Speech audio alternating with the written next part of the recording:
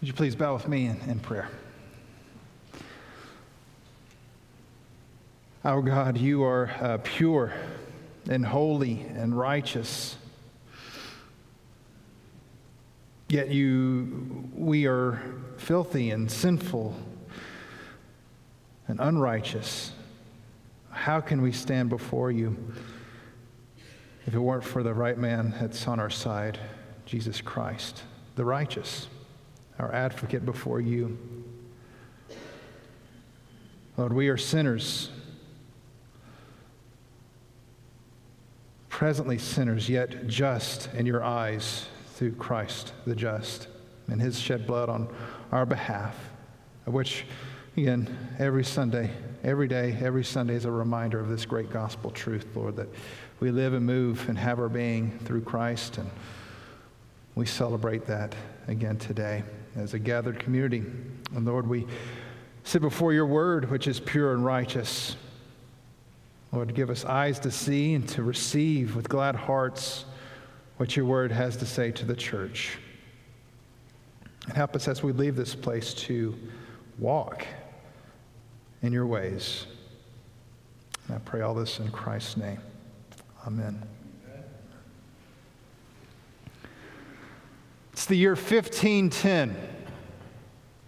A young, devout German Catholic monk named Martin Luther makes his dream trip to the holy city of Rome.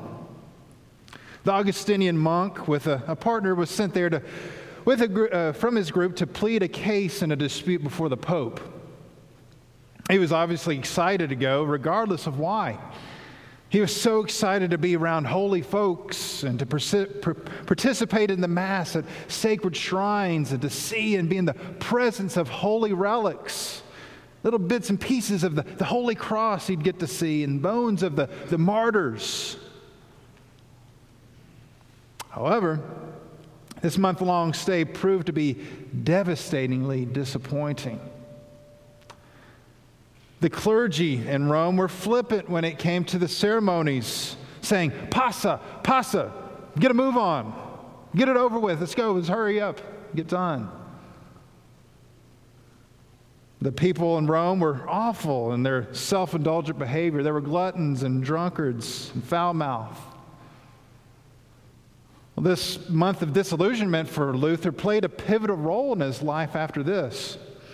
Of course, it was 7 more years before he would write the 95 Theses, which were points of debate involving the self-indulgences or payments to the church to shorten your relatives getting their time in purgatory shortened.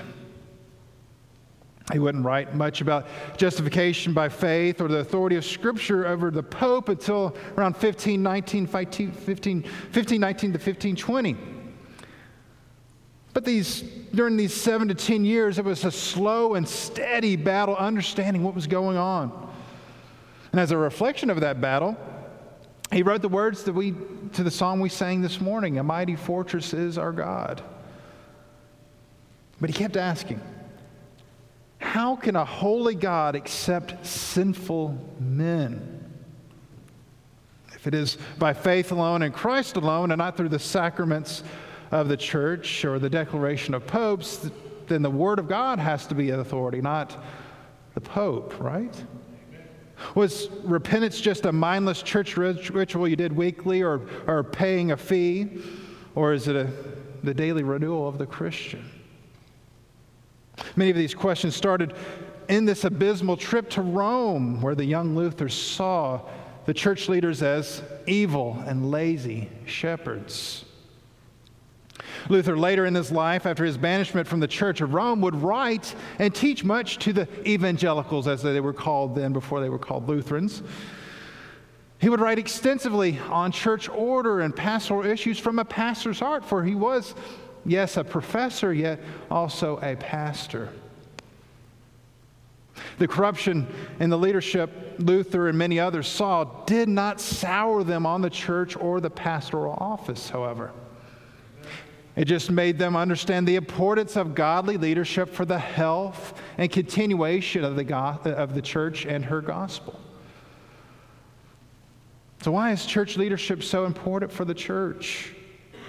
And if it's so important, how are we as church members supposed to relate to the leadership and choose our leadership? Well, this morning's text will answer that for us. So please turn with me to 1 Timothy chapter 5. We'll be looking at verses 17 through 25 as we continue our study through this pastoral letter concerning church structure. 1 Timothy 5, 17 through 25. And in it we'll see that the church must honor her leadership. She must also protect the sanctity of her leadership, and then we will see how we are to respond to what the Scriptures teach us here. But first, the church must honor her leadership. But first, let's look at verse 21. Verse 21 of chapter 5. In the presence of God and of Christ Jesus and of the elect angels, I charge you to keep these rules without prejudging, doing nothing from partiality. Let's stop there. So why start there? Well, this passage is centered around this verse. It serves as the foundation of what precedes and what follows it. There's a weightiness, a seriousness to what he is saying here. It's not that the other things weren't important. They are divinely inspired just like the rest. But what Paul puts here is he's saying, please listen to this. I declare this. I command this with the Father, the Son, and all the heavenly angels as witness here. I command you to keep these instructions and do not turn to the right or to the left. Do not take bribes. Do not be pressured. Do not show partiality to friends. Keep these instructions tightly, because there's a whole lot on the line with these decisions. What decisions? Oh, how to handle leadership in the church. For we know that in Christ we are all priests unto God, we believe, along with the reformers in the priesthood of all believers. However, the church must designate men to hold office as representatives to preach, to teach, to baptize, to oversee communion, to oversee souls. And this is a heavy responsibility that no one is to take lightly. Therefore, Paul gives Timothy and the church instructions as to how to properly treat the church's leadership. He starts off with how the church is to honor their representatives, their pastor elders. So look at verses 17 through 19. Let the elders who rule well be considered worthy of double honor, especially those who labor in preaching and teaching. For the Scripture says, you shall not muzzle an ox when it treads out the grain, and the laborer deserves his wages. Do not admit a charge against an elder, except on the evidence of 2 or 3 witnesses. So first, Paul makes a slight distinction in the elders in verse 17. Now, this passage would imply that all elders are indeed worthy of honor, reverence, and respect. It's not an easy role by any stretch of the imagination, for they are responsible for our souls and will be held accountable to God for the flock, as Hebrews 13:17 teaches us. However, there is a slight distinction he's making there. Let those who rule, or better translation is who lead or oversee or manage, be worthy of double honor. Okay, well, all of them oversee and should serve well. All of them are able to teach. He's not distinguishing between bad elders and good elders here, between ruling elders or teaching elders here. If you remember from chapter 4, verse 10 and chapter 5, verse 8, Paul uses the word, it's often translated as especially. He uses this word to signify a clarification, a specificity to what he has said, a zeroed-in statement, if you will. Those who rule, lead well, that is, especially those who, specifically those who labor in preaching and teaching, literally in the word and teaching, the ministry of the word and teaching. These are among our elders who are vocationally pastors in the church.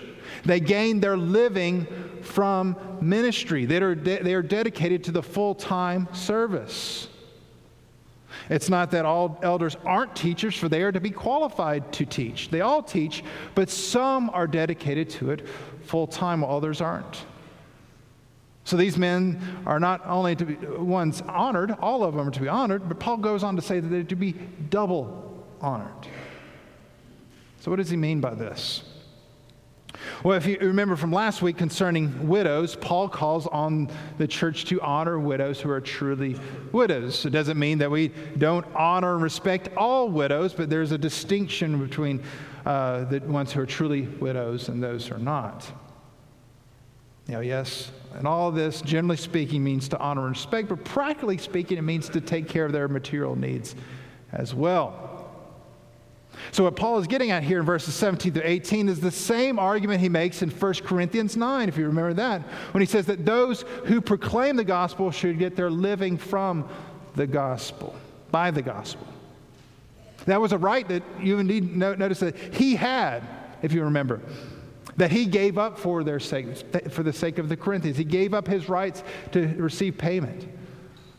Now he is calling on the church here, the church in Ephesus, he's calling on them to take care of their full-time overseers. Again, how does Paul argue this? From the Old Testament and Jesus' own recorded words from the Gospels. Those who labor should be paid. Not lavishly, but enough where they could focus in on their job as servants of the church rather than worrying about putting food on the table for their family. And then Paul then adds another protection for the leadership of elders. And this would go for all elders, full-time or not. Do not accept a charge against an elder unless there are multiple witnesses. Why? Or those who are in any type of leadership are lightning rods for lies, for slander, for bullying, for criticisms, for complaints. False accusations are rampant for anybody in leadership, and elder pastors are not immune to it. And this doesn't mean that elders are above sin, for Paul gives instructions on how to handle that, and we'll see that momentarily. But elders are to be given the benefit of the doubt when accusation comes. So this is how the church is to honor its leadership, by protecting the reputation and making sure that they are taken care of.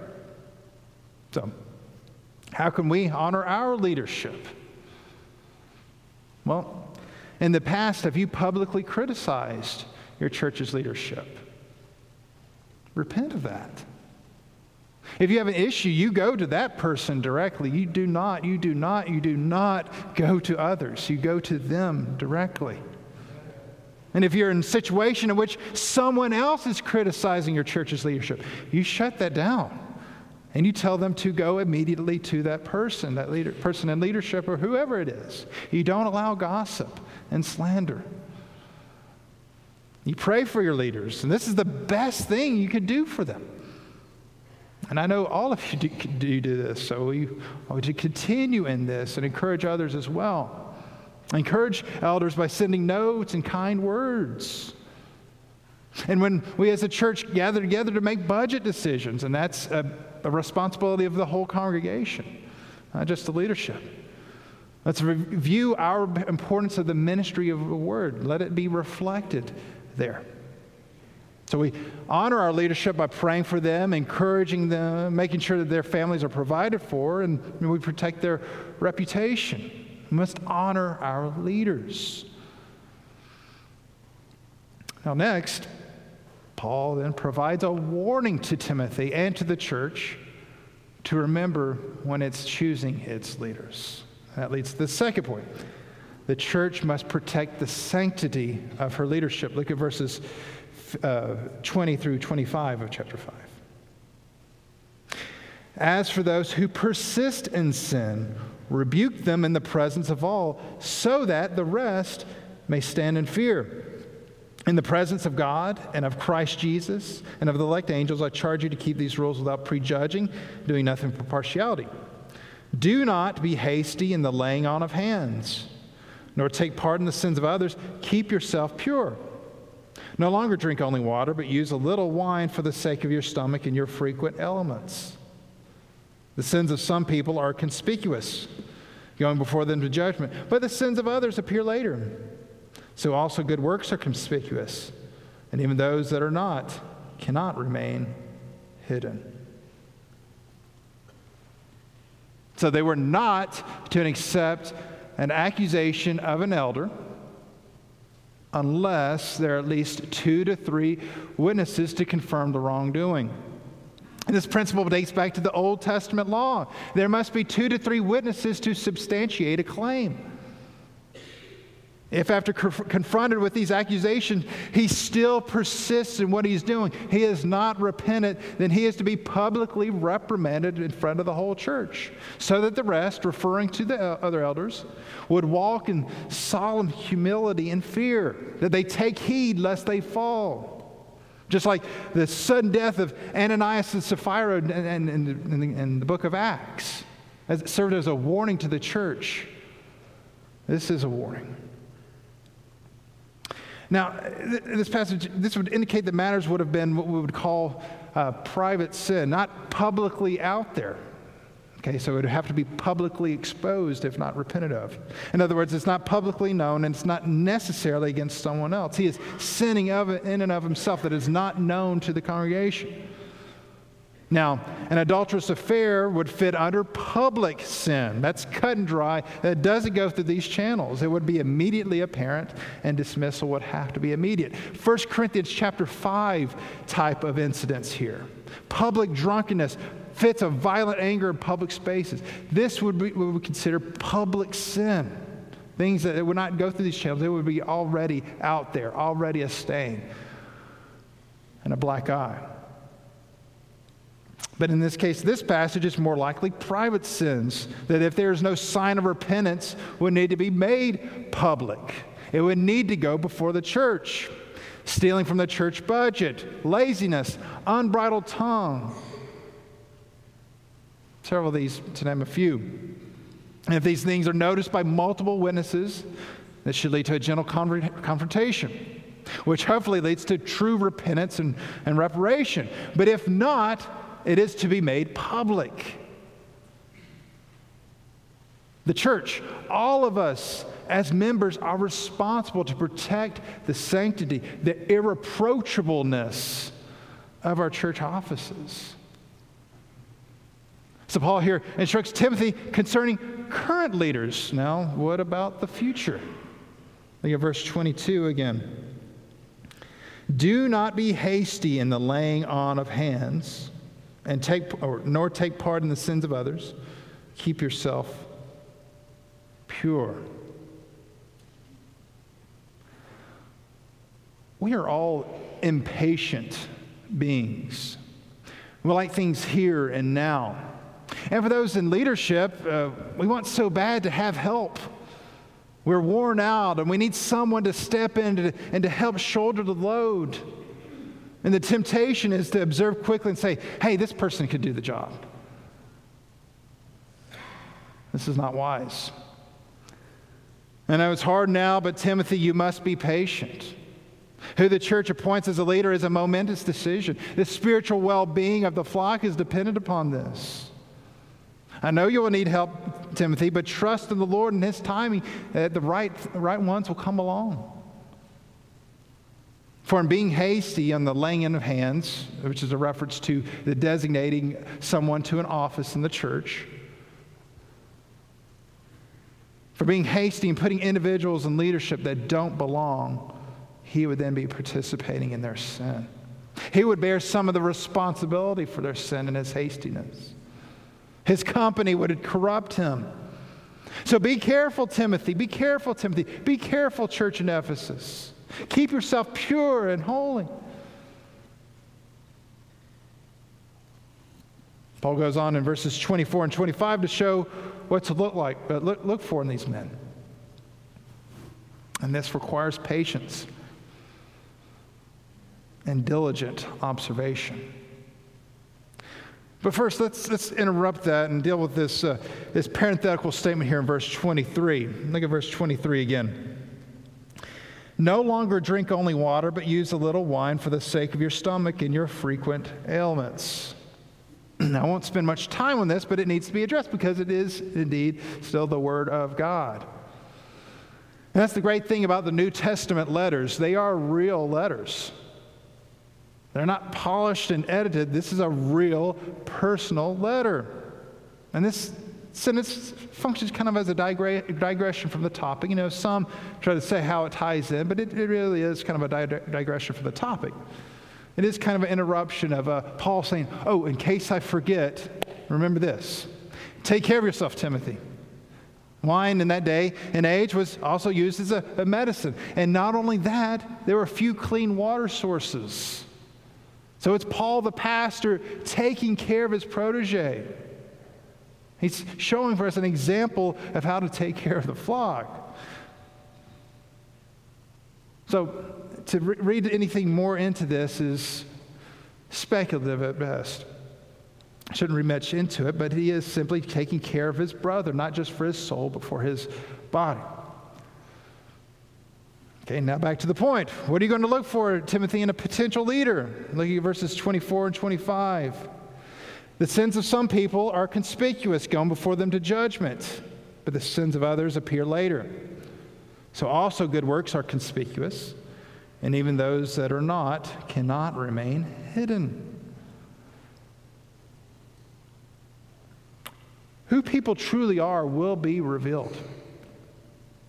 For some, it's immediately obvious. Their wickedness is in plain sight.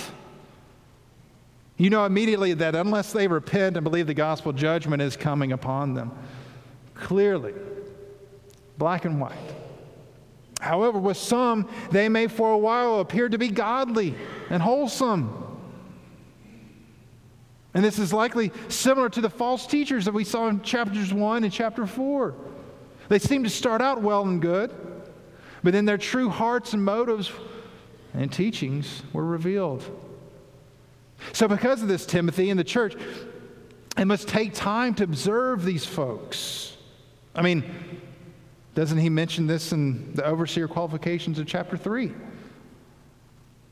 He must not be a new convert. And this would imply time needed to observe a man's life, observe his reputation. Likewise, look again at verse 25. This man's godliness, his faithfulness to the Lord, is evident. He walks in faithfulness and good works. Even when it is done in secret, which Jesus commanded us to do, practice our righteousness in secret, it will be found out eventually. Godliness is on display. The aroma of Christ is a pleasant aroma and fills the room. But in all of these instances, it takes time to observe. Now, are we given a specific time frame? No.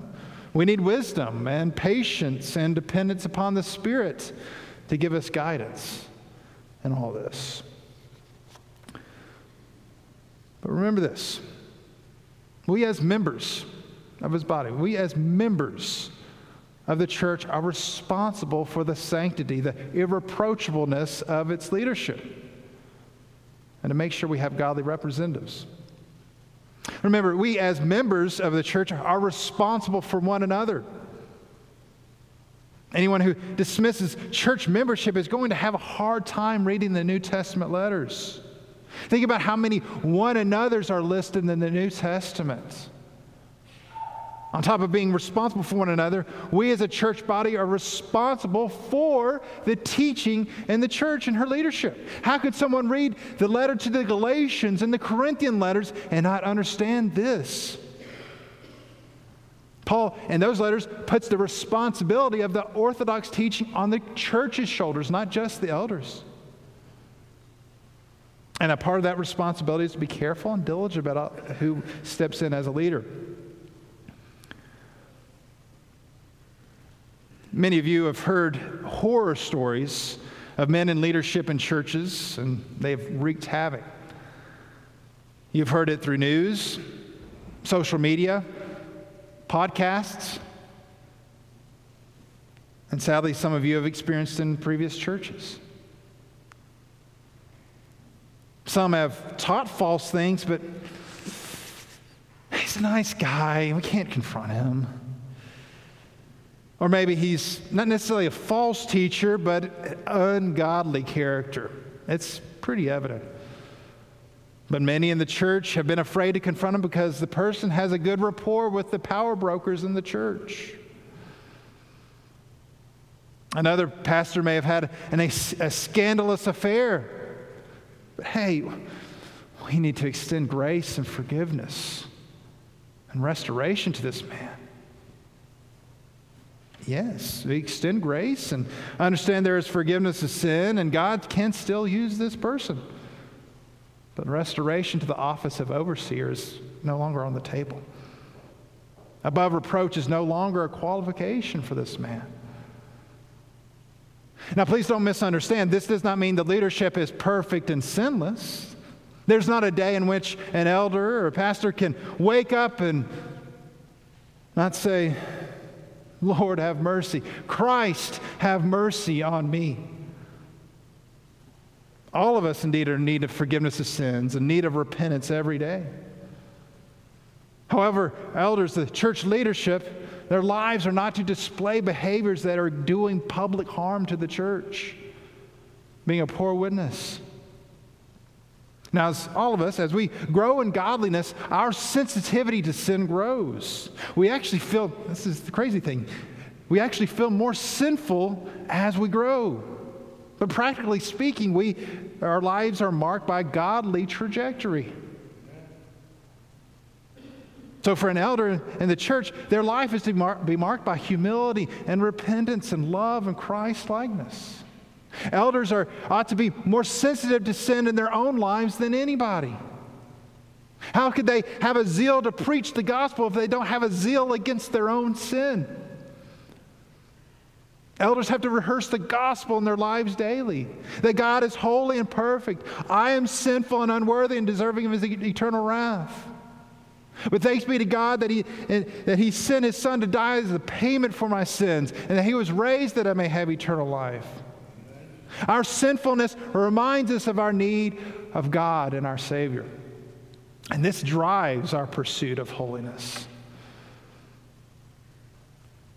Now, if we do this as a church, and what Paul instructs us here, if we practice what Paul exhorts Timothy and the church in Ephesus, it doesn't mean it will eliminate all problems and potential bad leaders. For Paul warns Timothy in his second letter of what is to happen. But we eliminate a lot of potential problems along the way. Just think about our membership process here as a church. To become a member here, you must go through an elder interview. You turn in a written testimony. If not biblically baptized, we baptize you. And then your testimony is sent to the church body for 2 weeks so that everybody knows who you are and knows your story. We have a statement of faith, a summary of what the Scripture teaches, and a church covenant, a summary of what Scripture teaches us to live as a church body. We have these 2 documents that you are to agree to. And then you're put before the church for a vote of affirmation. So even with church members, we are careful about who we let in. We don't just have someone walk down the aisle or raise a hand and say, hey, they're a church member now. Which, by the way, is an open invitation for wolves. And many churches who have been doing this for years are now paying a very costly price. No, membership is a commitment we all make to each other, to hold responsibility for one another. And if that's the case, how much more so should we be careful about who leads in the congregation? It's a big decision for anybody or for all the church to be in prayer. Why? Because you and I, as members, are called to protect the sanctity, the irreproachableness of the leadership office in the church. So, to summarize, the latter part of this chapter 5 of this epistle instructs us that the church is to honor and also protect the sanctity of her leadership. We are responsible to our leadership and for our leadership. honor them with respect. This is our responsibility to them. We must be active and diligent about who we select as leaders, potential leaders, and study their lives. And this is our responsibility for them. And if you remember from a few weeks ago when we looked at chapter 3, this letter examining the qualifications for overseers, we know that we are constantly looking for who God is raising up as a leader.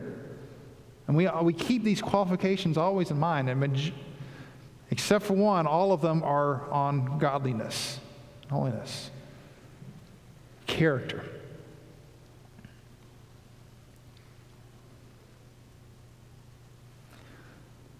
Just like Martin Luther, many of you have been disillusioned by church leadership in your past and churches you've been a part of. But remember, God always has a remnant. He will always have His church, for the gates of hell cannot prevail against her. And if He has His church, He will give the church what she needs. And in this case, faithful leadership. Martin Luther knew that. And you should know that as well. But we put our eternal trust in Christ alone, not in any elders, not in any great preachers, not in any great personalities. And see, that's where we get ourselves in trouble here. When we put our trust in men. No, we trust Christ alone. But if we trust in Him alone, we trust what He says about the church. And we trust that He will continually give us the leaders we need. And maybe you're here this morning through an invite, or you saw the website, or you just drove by and wanted to check this place out. And you've noticed we talk a lot about and sang a lot about this person named Jesus, about His death and resurrection. This is the gospel. This is why we gather together. This is the sole reason we gather together, because of His gospel. This is the only basis for the forgiveness of sin, the blood of Christ. He is the only way sinful people like you and me can stand before a holy God. And if you turn from your sin and trust in Him, Jesus, you will receive forgiveness of sins and eternal life and the peace which surpasses all understanding. Not from good works, not from rituals, not from being a good moral person, but only in trusting on the cross can we stand before our Creator. Sinner, yet just in God's sight. So trust in Him and call upon Him now as we pray. Oh Lord, call people to Yourself. As we're reminded in this time of the year of the glorious gospel, the gospel that many folks, men and women, have died over. The only hope for mankind, Jesus Christ, the righteous. And the hope that's only in His blood. And Lord, You've established Your church to be a witness to the watching world, to be a hospital for sinners, to be a light shining in the darkness. Lord, help us continue in this, Lord, and not forget what You teach us, Lord. Make us rememberers of what You've taught us, Lord. You've not left us in the dark. And Lord, as the church grows, as we start planting churches, Lord, give us wisdom to handle the leadership process with fear and trembling. Leadership is a gift from You. And You are a great and merciful God, and You have displayed it perfectly in the cross of Christ. Help us to cling to the cross every second of every day. In Christ's name, amen.